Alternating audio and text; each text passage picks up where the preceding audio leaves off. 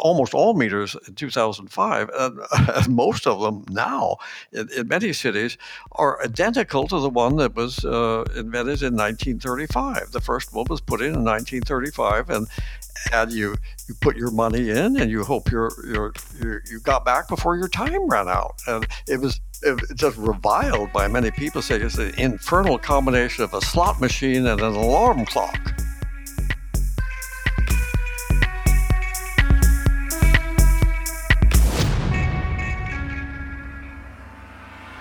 Hi everyone, you've tuned into the Active Towns podcast, conversations about creating a culture of activity. I'm John Zimmerman, founder of the Active Towns Initiative and your host on this podcast journey. Thank you so much for joining us. It's always wonderful to have you along for the ride. This is episode number 43, and it is my distinct honor to have had the opportunity to recently interview Donald Shoup, distinguished research professor in the Department of Urban Planning at UCLA, and the author of the wildly popular cult classic book, The High Cost of Free Parking, and its marvelous follow-up, Parking and the City, a compilation of case studies and stories from around the world.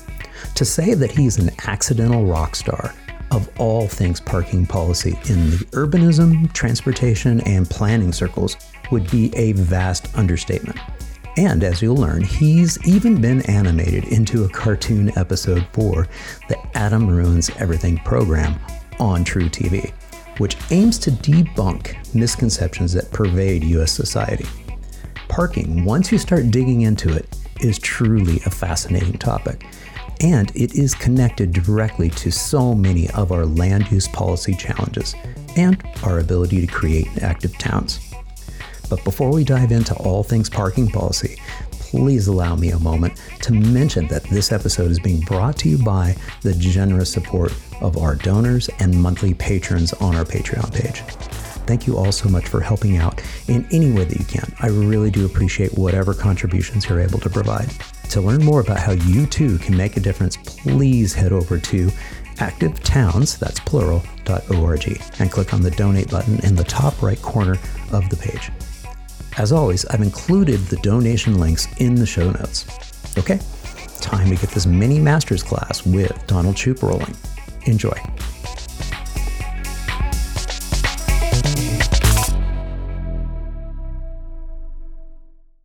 Donald Shoup, it's so wonderful to have you here at the Active Towns podcast. Welcome. Well, thanks for inviting me. Take us back to the beginning. How did it turn out that you started to focus in on the storage of motor vehicles? Well, I started when I was a graduate student in economics, and I got interested in land economics. And then after I finished my degree in economics, I went to UCLA and was teaching urban planning with an interest in land economics. And parking is the single biggest land use in any city. And almost nothing had been written about it. And anything that was written was very boring and untheoretical. And so I was hired by the California Department of Transportation to write a piece on equity in transportation finance, equity. So I came to it from looking at equity, because one of the things that I looked at was employer-paid parking. And I thought this was very unequitable. Is that if an employer offers you free parking or nothing as your commuter benefit, which was then the case in 1975 and is still the case now, I thought that was unfair to give a big subsidy to drivers and nothing to everybody else. Especially because the subsidy is a tax-exempt subsidy. The federal government encourages it because if you pay an employee with free parking, there's no tax accrued. But if you use that same money to give them its salary, you have to pay taxes on it. Right. Employer-paid parking is the most common fringe benefit in the United States, much higher than pensions or health insurance. So I thought there was a major flaw in our policies, and I guess the reason I stayed with parking after that is I had proposed a solution, which is the state could require employers who offer free parking to also offer the cash value if they don't take it, which I call parking cash out, which I thought would just be adopted everywhere immediately because it's fair. and it reduces the incentive to drive to work because it doesn't take away your free parking. But if you do take the free parking, you lose the cash. And I made a presentation on this once, so there was a legislator in the audience, and within a few weeks, there was a bill in the legislature on parking cash out saying that all employers with more than 50 people, which is, I think, far too high a limit, must offer the cash value of any parking subsidy offered if the employer pays a third party for the parking. Say, if you rent the parking and give it free to your employee, you have to offer the employee the option to take the cash value. So that became a law in California, and it was recently adopted in Washington, D.C. as well. They call it the Equity Amendment Act, focusing on how it was unfair. But what I was mainly did my research on is what a big effect it had on how people get to work. I did studies of thousands of employees and had data on how they got to work. And some firms began to offer the parking cash out. I could see what happened before and after. Right. And let's say for every 100 employees, about 16 of them switched from solo driving to either bus or carpool or walking or biking. In one case, rollerblading to work. This is Los Angeles. That's right. And I thought, here's a very inefficient commuter policy that has all the wrong consequences. Everything we say we don't want is what is created by employer-paid parking. And I realized that you can't just tell people to charge for parking. So I came up with parking cash out. And I think I felt kind of lucky that my research at a fairly young age had resulted in legislation in the state and in cities and in Washington, D.C., because they changed the tax code to favor this as well. And then since then, I've spent a lot of time thinking of ways to solve problems caused by parking misallocation, that it's a very expensive operation to provide parking, but we almost always park free wherever we go. You go to the grocery store, to a theater or a restaurant or Costco or Walmart, you always park free. And most people think, well, because how could it cost so much? I never pay anything for it. Couldn't cost that much, but it's fabulously expensive. And the cost is entirely hidden from us.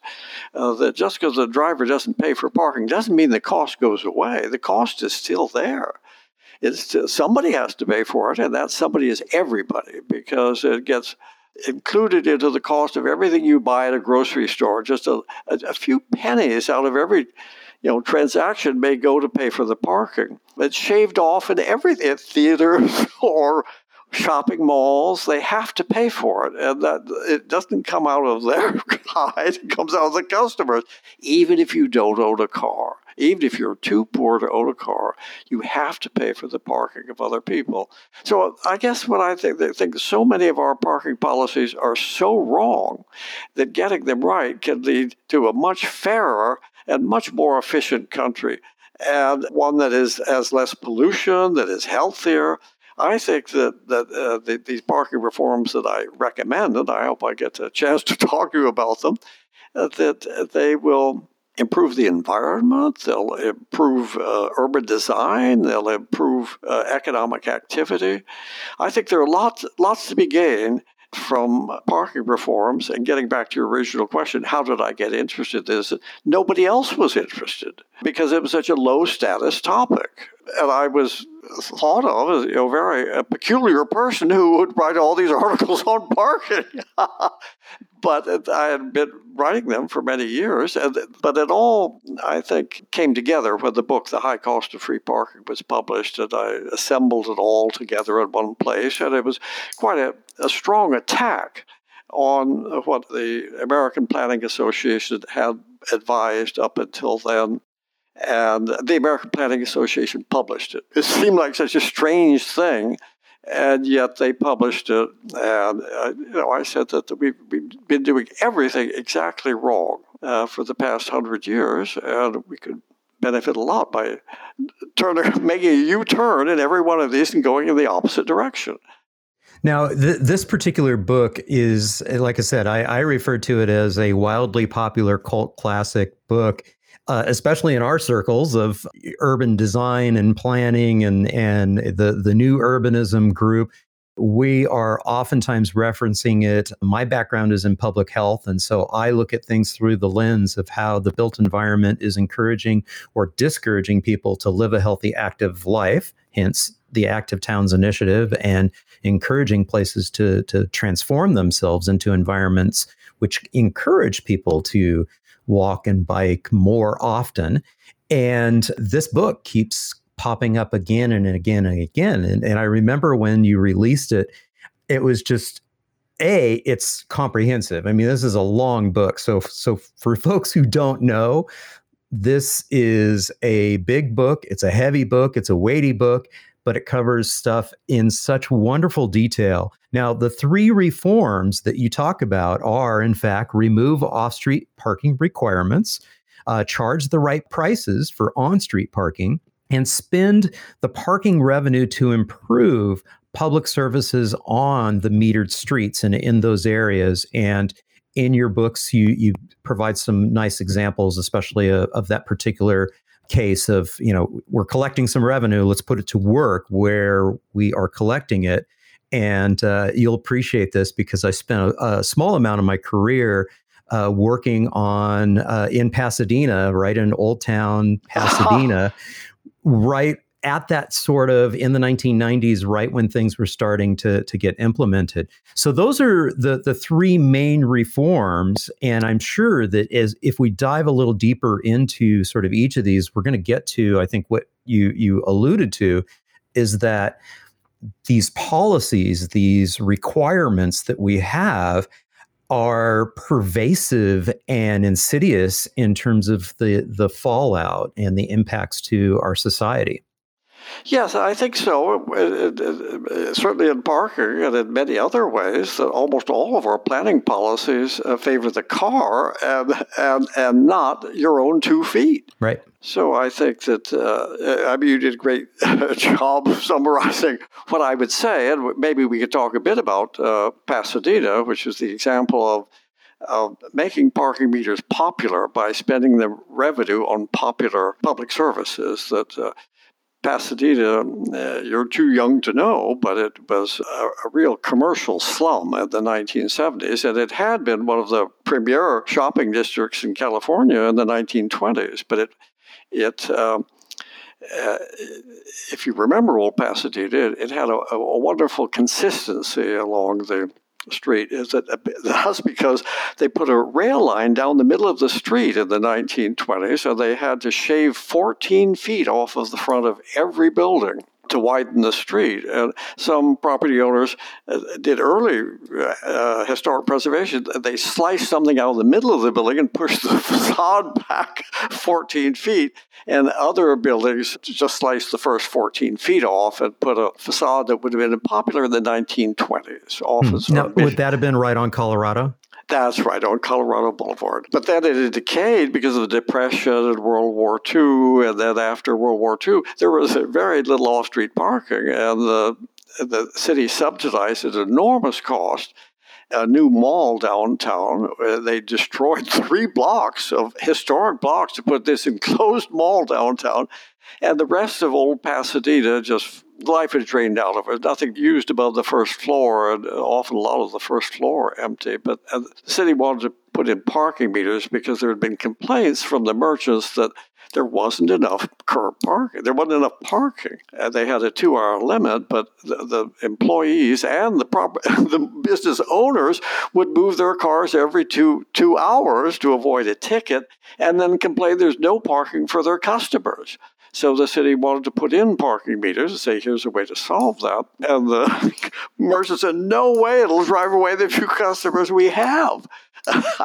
And they argued for 2 years. The city had bought the meters and was storing them in the basement of City Hall. And finally, they said, all right, if we put in the meters, we'll spend all the money on improving public services in Pasadena.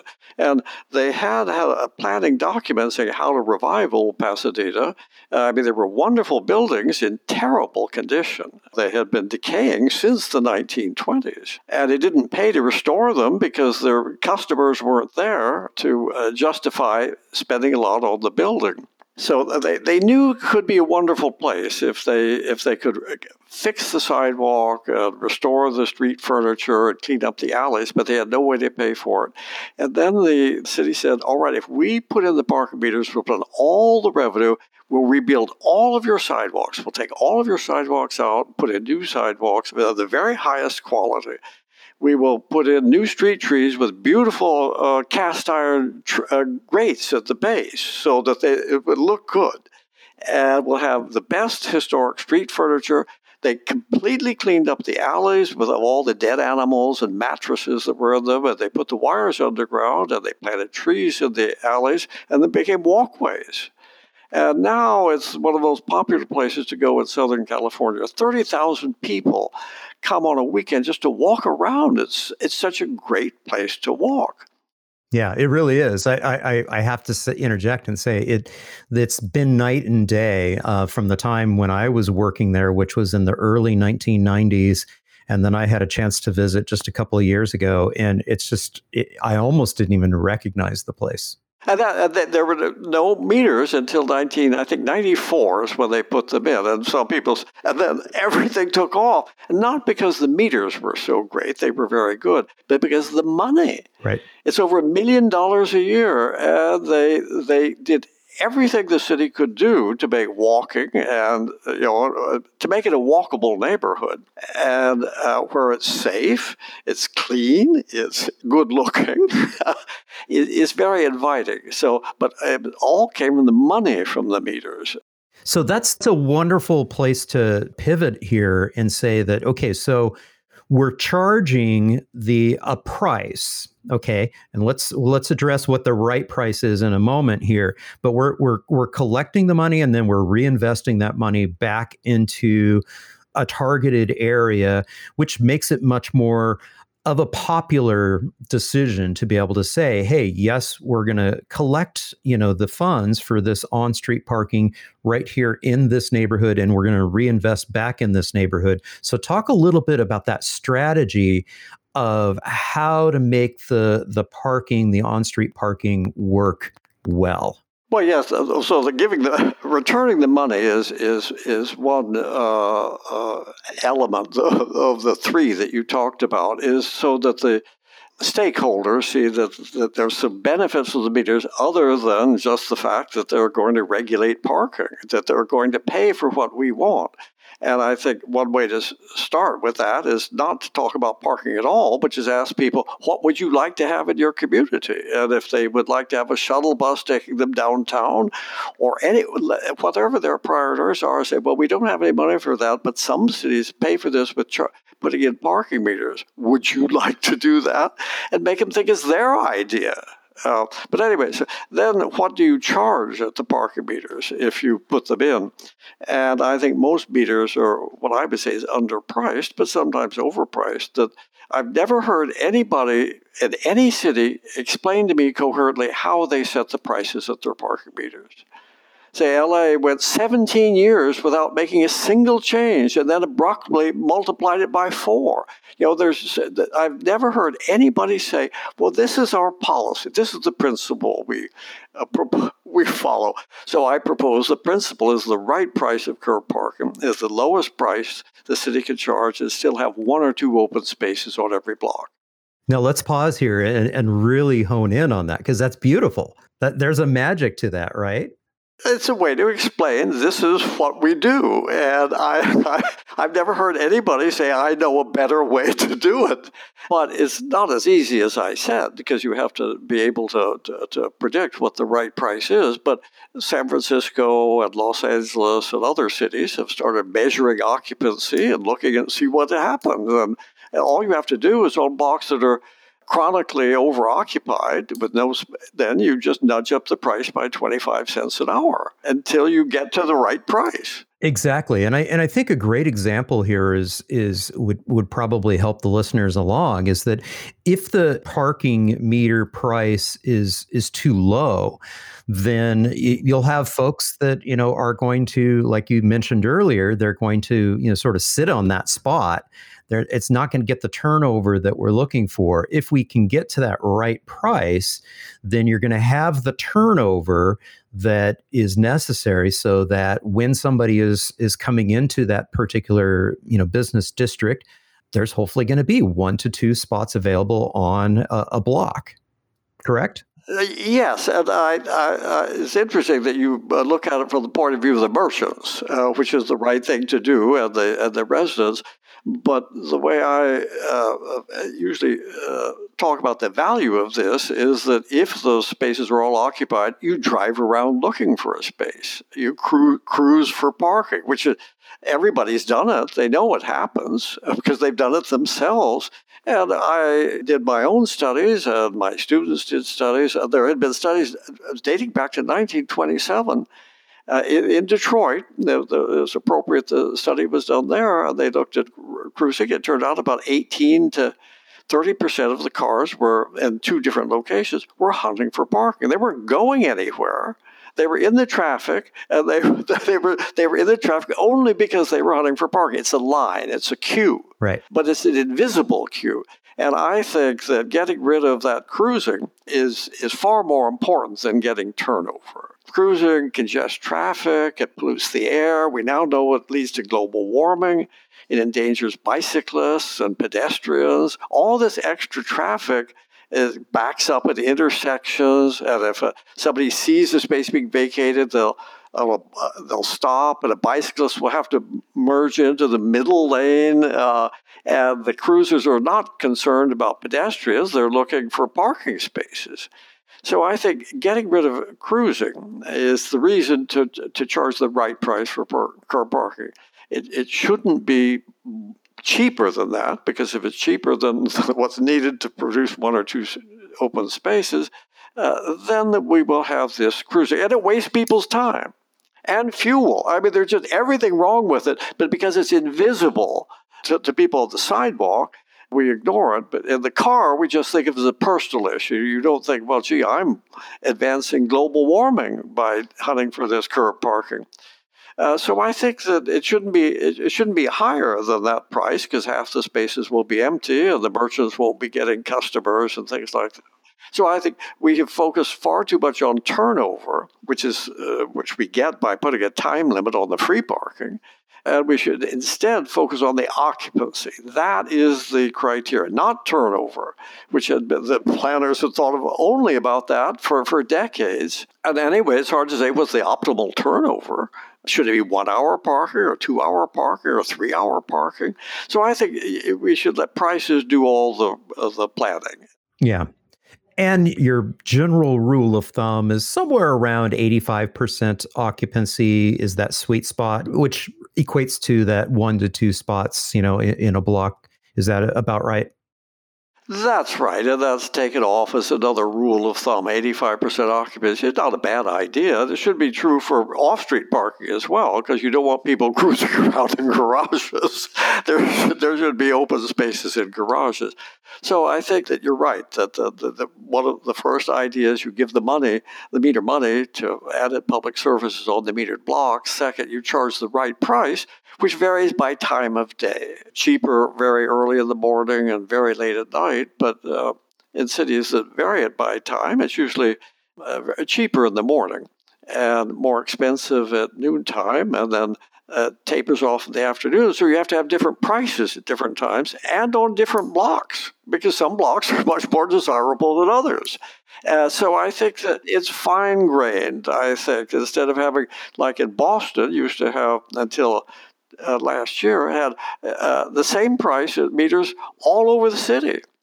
They would set it $1 an hour, and I think it was 1990 1993, and then they weren't changed for something like 12 years, and then they hiked it to $1.25 an hour. And I thought that was simply because they were incompetent. They just weren't caring. I guess the way most cities are, they just didn't pay much attention to it. But apparently it's a state law saying that the city couldn't charge more for meters than it cost to manage them. And so they invited me for a talk in Boston. And I made the case, the one that you heard once, and about charging the right price for curb parking. And I was mistaken about what Boston did. It was a state law saying that they had to charge $1 an hour everywhere. But when I said, well, here, if you have parking benefit districts and you charge the right price for curb parking, that would work. And there were reformers in Boston who put it into state legislation, the simplest state legislation I've ever seen.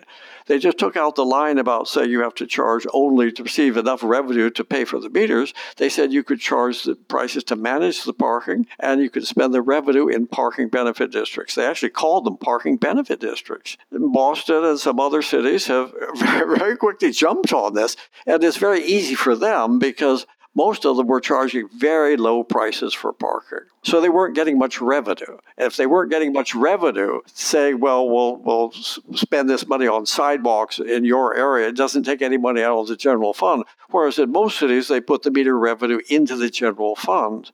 And then the politicians say, well, you can't take that's our money. And they count on it. And cities do need money, especially now.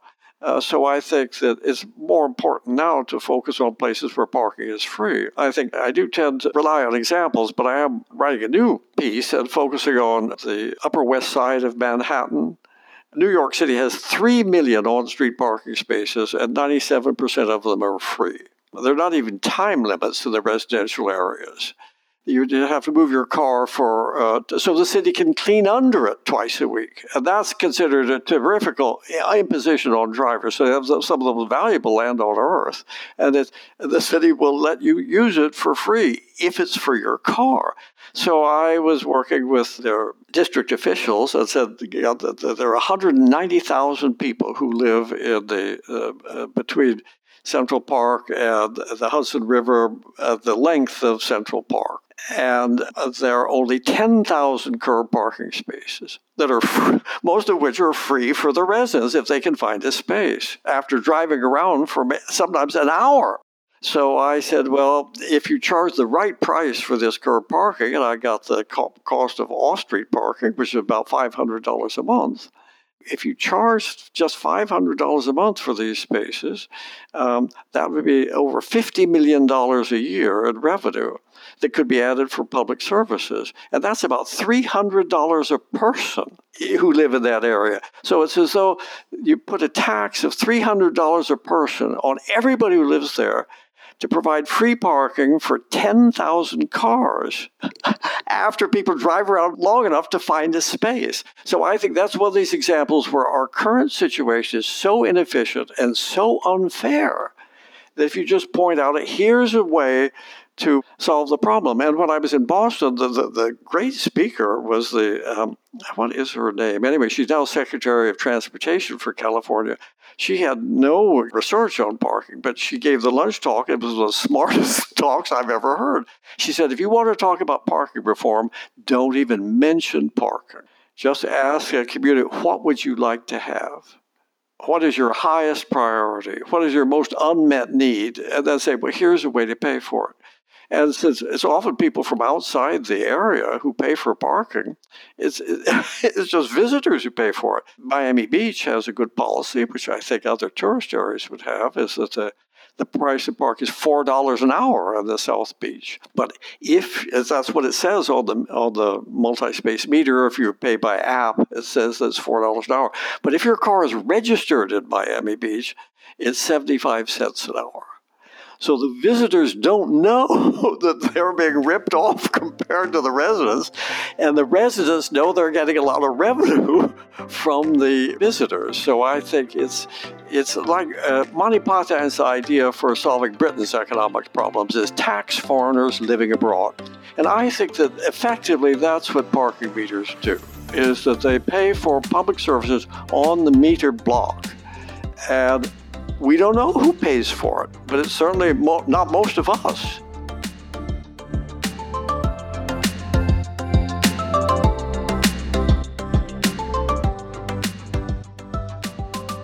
After this quick break, we'll discuss how technology helps facilitate dynamic parking pricing strategies, the impact that parking requirement policies have on housing costs, and the competition for space at the curb in our new era.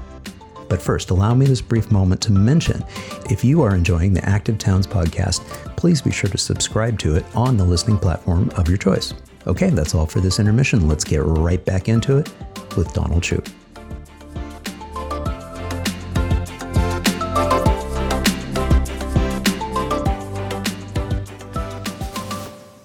You've been working on this for a long, long time, and you've been, studying that concept of the high cost of free parking or inappropriately low metered parking.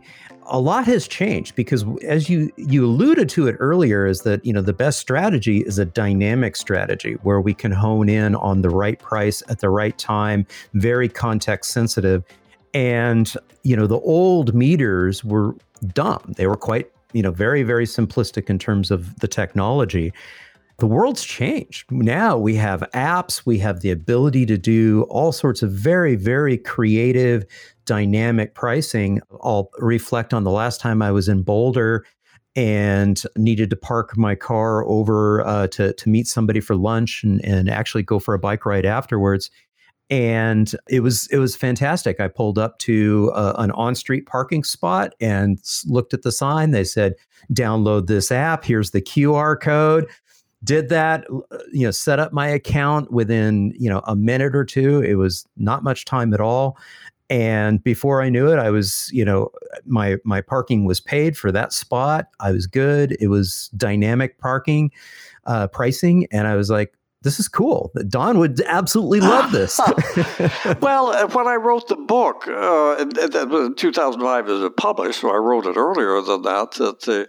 It was just at the time this new technology was beginning, because a lot of meters, almost all meters in 2005, and most of them now in many cities, are identical to the one that was invented in 1935. The first one was put in 1935, and you put your money in, and you hope you got back before your time ran out. And it was just reviled by many people, saying it's an infernal combination of a slot machine and an alarm clock. That you were just gambling all the time, and we've all done that. Absolutely. But it was the most moribund industry outside of North Korea for decades. But suddenly there's been this explosion of technology, and the kind of what you're talking about. Yes, we have that now, and this will be considered very old-fashioned not long from now. The cars, the apps are in the dashboard of the car. The car is connected just as well as your app, but the car knows what the cost of parking is everywhere, and traffic and things like that. It will guide you to the right parking spot. So I think that technology does allow this, and there's been a sort of a virtuous cycle, is that smart policies require the smart technology, and the smart technology enables the smart policies. So as the city's growing demand for smart technology has led to so much innovation in the paying for payment methods, the enforcement methods, the documenting methods, and the cashlessness of it, and the frictionless of it, that it has changed so utterly that we can charge the right price, I think. And we'll just pay for parking the way we pay for gasoline or tires or everything else associated with the car. You pay for what you use. And I think nobody is ever going to want to pay for parking, including you, certainly me. But that shouldn't be how we organize our cities. And that's what we have done, is we have organized our cities so we can park free. And maybe I should get to the third policy that I've recommended. Well, in fact, I'll tee it up here for you, because I think in the context of what we think about at Active Towns is it's what can we do to better position our cities from a land use perspective, and one of the the most difficult things that we have, and I'm going to use one of my favorite quotes from the book, which is, off-street parking requirements are a fertility drug for cars. Well, that's right. Well, the third policy I recommend is removing off-street parking requirements. Maybe I should start by saying that most of our policies work exactly against everything you stand for. Is zoning. Now it's become a hot topic. But suppose Henry Ford and John D. Rockefeller had hired you in 1900 to say, what kind of planning policies would stimulate the demand for gasoline and cars? What can you recommend? Well, consider these three. One, we separate land uses, housing here, jobs there, workplace someplace else, and not allow them to be mixed. They have to be segregated. And that will increase travel between. You have to go to work and shopping. That will increase travel. And then we limit density, is that there can be no more than 2 stories here, no more than single families there. Zoning is all about limiting density. It isn't about encouraging density. That's what many people think. Their planners are trying to live us at high density. It's all about restricting density. So we restrict density so there can't be very much happening anywhere, and this will spread the city out so that it'll be farther to go. And then the third policy is minimum parking requirements, saying that anything that's built has to have ample free parking. So the parking between the buildings spreads everything out. So once you have these 3 policies, driving is the default way to travel. That it just seems that it is for most of us the natural way to travel. So what we are doing works against everything you want to see happen. So how do I encourage people like you? I think you're an example of what happens often to me, is that you're not really interested in parking. You're interested in active towns. But other people are interested in global warming, or they're interested in air pollution, or traffic congestion, or traffic accidents, or inequity. And I try to say, well, here's how parking will suit your goals, that I can figure out something that somebody who's not really interested in parking, but they might be interested that here's parking can align with what they're recommending. So I think that I'm recommending that we should remove off-street parking requirements, which are just so entrenched in urban planning that it seems unnatural not to have them. That what will happen if we don't have them? Well, then the cars will spill over onto the street and they'll congest traffic, which is true if the parking is free on the street. So in order to get rid of minimum parking requirements, you have to manage the curb parking properly. That it's just wishing away a problem if you don't say, well, it won't work unless we have market-priced curb parking, and market-priced curb parking won't work unless we spend the revenue to improve the area. So getting back to Pasadena, you take the meter money and you improve the pedestrian environment. And there are no taxes involved. It's not a special assessment. It's not a business improvement district. The money seems to come out of thin air, and it does. It comes out of thin air. It used to go into the one side of the parking meter and out the other and clean the sidewalks. In old Pasadena, they clean the street and the sidewalk every night. It's absolutely immaculate. They remove graffiti every night. Not that there is any anymore, because if they didn't remove it every night, it would multiply. And they have horseback police officers every now and then, sort of as decoration, but it shows that this is a very safe place to be. And they spend about $400,000 a year just on cleaning the 15 blocks of old Pasadena. That's why people go there. Yeah, exactly. And just the fact that you're investing that money back into that location, and you're doing one of the hardest things that cities have when they build infrastructure is actually maintaining it, taking care of it. So it's wonderful that they're prioritizing that.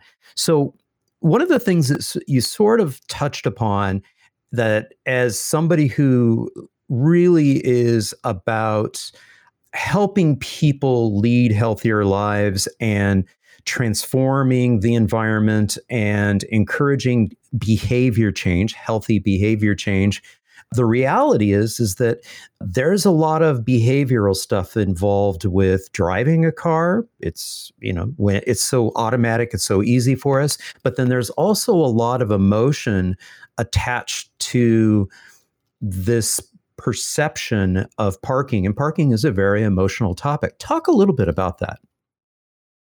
Well, I think that, yes, the economists try to say what a rational person would do. And what I've been telling you is all about what a rational person will do. And I remember I went to Boulder one time to give a talk. And for those of you who haven't been to Boulder, it's sort of like a utopia. It's like Berkeley before the protests, I suppose. So that it was, they do everything right. Say for the parking permit districts, often the spaces are empty during the daytime because the people have to drive off to get a job to pay their mortgage. And so the city sells non-resident permits in these neighborhoods. So you could park in a neighborhood, 8 blocks away and walk to work. And it provides money to the city, that they can make it cheaper for the residents to get their permits. But these non-resident permits are a very good idea, and they're spreading usually in university towns. Here's this empty space. There are students who would love, and other people would love to have it. Well, we just have to sell it. You shouldn't be shy about having a market. And then Boulder also, with its parking meters, it gives free transit passes to everybody who works downtown. See, at no cost to the employers. It's a fringe benefit. If you work for me, you get a free transit pass for all your travel, not just to work, all your travel, and that's paid for by the parking meters. And the parking meters are usually occupied by visitors to the business improvement district. So I think Boulder does a lot of good things like that. Well, one of the things that I wanted to do, and it goes back to what we're talking about with removing the off-street parking requirements, and that is how it's so insidious and it impacts, certainly the cost of, even flows all the way to housing. It's not all the way through to housing. It's a very short trip. Hawaii is just going through a revision of its policies on parking. And there is a group like yours, probably associated with yours, that is pushing to remove off-street parking requirements. And they just finished, and I just got it yesterday, the most wonderful study of how minimum parking requirements increase the cost of housing. So they got data on the cost of constructing a parking space in a parking structure, in a podium for an apartment building. Honolulu has a lot of podium buildings that, they're awful looking. But the first 4 or 5 floors are parking, and then the building starts after that. If you're lucky, there's retail at the ground floor. But they looked at that. They also looked at shopping malls, and they looked at the prices on Maui and Kauai and the Big Island. So they got the cost of parking spaces. They got an international consultant to look at the cost per square foot and the efficiency, how many square feet in a particular garage. So they had very good costs. $64,000 was the cost of a podium space in Honolulu, because partly because construction is so high, the cost is so high there. And then the apartments are small. So they looked at, well, how does this affect a 1,000 square foot apartment, one-bedroom apartment? And it turns out if you look into the capital and operating cost of the parking spaces, it added about $300 and $400 a month to the rent of these buildings. So if you're required to have these parking spaces, it's like, say, you're required to have a roof on the building. So you just you can't build the building without it. And you don't, if you're required to have 2 spaces per 2 spaces per dwelling unit, there's so much you can't charge people for it. So that if you start charging, then they would just have to, somebody who didn't have a car would say, well, I don't have a car. I won't have to pay for parking. We'll all live there. So I think that they did excellent work on saying how much parking requirements increase the cost of doing business and of housing. But for housing, something everybody can understand, that the cost of parking is bundled into the price of housing, whether you buy it or whether you rent it. So, but it isn't just housing, it's everything else. We've hidden the cost of parking into higher prices for everything except parking. If you were thinking of a devilish way to torture a society which is completely overwhelmed with traffic congestion and air pollution, here's our zoning policy. We will require two parking spaces for every apartment. But it's true just about everywhere. Say across from UCLA, which has some of the best transit service in Los Angeles, there are 180 buses coming and going per hour at UCLA at the peak hours. And yet, right across the street, the city requires 3.5 parking spaces per dwelling unit. So, why should we subsidize transit when the city subsidizes parking right next to the bus stops? So I think that the minimum parking requirements don't eventually send the cost of parking into someplace else. It happens right away. And I think, so that's what the three things we're doing exactly wrong. We should remove off-street parking requirements, and now cities have them everywhere. You should even put parking limits. Some cities have gone straight from parking requirements to parking limits with the new limits lower than the previous requirements. Now that shows a rather bankruptcy in thinking, that we know what is the right amount. But sometimes we change our minds. But anyway, so I think cities, instead of insisting on ample off-street parking everywhere, they should either be silent, as many cities do. Buffalo changed their whole table of parking requirements. How many parking spaces per 1,000 square feet for a nail salon or a pet cemetery or a veterinarian or everything. There are hundreds of land uses that have to have parking requirements, and it's just a single sentence saying there are no parking requirements for any land use. And that's happening around the world. Mexico City has done that. Sao Paulo in Brazil has done it.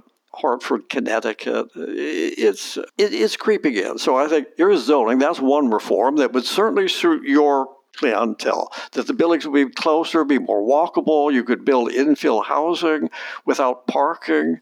You could build housing around the perimeter of parking lots, the big ones for Walmart or something like that. The new urbanists call them liner buildings. The land is already assembled. It's one ownership. It wouldn't need any parking. You could build this housing around the perimeter of your parking lot, and walking down the street, it would look like old Colorado Boulevard in Pasadena. It could be a very nice street, but it would only be 20 feet deep. So get rid of parking requirements, and then instead of putting meter revenue into the general fund, it isn't that much money, per capita, but you should say, but it's a drop in the bucket for the city. But it's an ocean for the neighborhood. It's all the water of the world for the neighborhood. Yeah. So one of the things that I think about frequently is strategies for companies, employers, but also for businesses, retail establishments, and restaurants and other commercial ventures to try to encourage people to get to their destinations by walking or biking. And one of the things that is particularly concerning for many people who ride bikes is having safe, convenient parking for bikes. And so I'm always fascinated because I look at it from that standpoint. One of the terms that I use for safe and convenient bike parking, especially, and when I talk about safe, I mean, is it located in an area where a person parking the bike feels like their bike is in a safe spot and they personally will be safe locking up and unlocking from that location. In other words, it's not hidden in some scary part down the alley and in the back. It's very prominent. We've got an interesting situation in the last few years because we've had, micromobility popping up, and suddenly the public space, there's competition for that. Talk a little bit about that concept of bike parking. Well, I think the earliest bike parking that I thought was very effective was in a parking garage. Because the parking spaces are required, you can't convert them using cars to anything else. But in San Luis Obispo, I was speaking there, and they took me on a tour of their facilities. In the parking garage, they had a wonderful bicycle cage. They had converted several parking spaces into a enclosure, chain link, that had a combination to get in. Every person had their own ID code, and if you stopped working, you no longer had access to the bike. And I thought it was very safe, and it was the most convenient, right at the front of the garage. It was the best spaces at the garage. And I've seen outdoor bike cages that are also quite wonderful. They're structures. They have a roof over them, but they're open. So, for snow and rain and things like that. So I think bike cages are a very good way to do it. But on campuses, I think the nice thing about bikes is all you have to do is put up bike racks. I mean, it's so cheap that there's a lot of niches in the campus that you can park bikes anywhere. And I think there are a lot of different ways to compete for the curb that especially during the pandemic, there's much more delivery by Amazon and UPS, and they need loading zones. And Uber and Lyft needs loading zones for passengers. And shared cars want to have space as well. And restaurants want to open up in the curb lane. There's a lot of different uses for the curb lane, and free parking is not the highest and best use, but that's what it's devoted to in America. You're absolutely right. That competition for that curb spot is really dramatic right now. And it's interesting because sometimes a company, a business will say, what I want to do for that space in front of my business is I want to convert that from a single car space to a bike corral, where I know that, anywhere between 10 and 12, people can park their bike there, either visit my establishment or walk 2 doors down to another establishment. It's, it's that same space, but it's being utilized in a different way. Any thoughts along those lines? Well, yes, I don't think I would say that it's the business owner's right to decide what is done with the space in front of the business. I think the planners ought to say, well, what is the best place to put bicycles here? Sometimes there are spaces that are too short for a car, and it's also not just for bicycles, it's for birds and scooters. They call them bird cages, of course. Santa Monica has bird cages, and they're usually put on the street in a space that would otherwise not be effectively used. So, no, I don't think somebody say, I want a bicycle corral in front of my store. But I think that if you do have bicycle corrals, you want to monitor carefully how often they're used. Yeah. So we want to make sure that the space is being well used, whatever it's for, and really getting that highest and best use of that public space. We're starting to run out of time here. So is there any last things that we haven't yet covered that you definitely want to leave the listeners with? Well, I think I would get back to the idea that we're doing everything backwards. We're doing everything the wrong way around.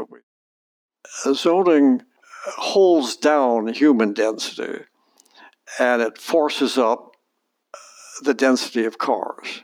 So we have expensive housing and congested traffic. And that didn't just happen. We planned for that. I'm not sure that if I lived in 1930, I would have predicted what would happen if we had zoning that limited the number of dwelling units in the city, and we required off-street parking, and we kept curb parking free. I don't think I would have predicted that it would lead to urban sprawl and polluted air and global warming. But I think that now we do know. And I think there are these policies that have been adopted, and it shows that they're not infeasible. I can't remember when it was I saw it, but I caught a video of you, and it was a caricature of you. You were this animated Shoup. Talk a little bit about that. How did that come about? Well, I was surprised. Adam Conover, I don't know if you've heard of him, but he's apparently a very famous comedian who is wildly funny, and he has a program called Adam Ruins Everything. He has other things, and he wanted to animate me, and because he's very environmentalist. I mean, I think he and I think the same about a lot of things, and so I agreed to go. We have a studio because at UCLA and in Southern California, we have our own movie studio here. So I went out to the studio, and I had to join the Screen Actors Guild, and I think he had a script for me to read. I looked at that. I said, well, his aides came. I never dealt with him. I was always with his staff. And I said, well, I don't like this. I would never say that. So I rewrote it, and he liked it. And then he had me on his podcast. I am just absolutely delighted to have had this opportunity to chat with you here today. So thank you so much for joining us here at the Active Towns podcast. Well, you're welcome, and thanks for inviting me. Thank you all so much for listening. While I certainly hope you enjoyed this conversation as much as I did, I always learn something new. I've included a bunch of helpful links in the show notes, including the one for the Adam Ruins Everything video episode. So be sure to check those out. Also, if you're active on Facebook, there's a group out there called the Shoepistas, and they're constantly noodling over these policy challenges, and Don himself is a frequent contributor. A couple of quick reminders before we part ways. Please don't hesitate to drop me a line if you have any feedback, suggestions, or questions. My email address is john, that's John, at activetowns, that's plural, .org. It's always wonderful to hear from y'all. And if you're enjoying the Active Towns podcast, please help us grow our audience and this movement by telling a friend or two. Okay, that's it for episode number 43. Please take care of yourselves and one another. And until next time, this is John signing off by wishing you much activity, health, and happiness. Cheers.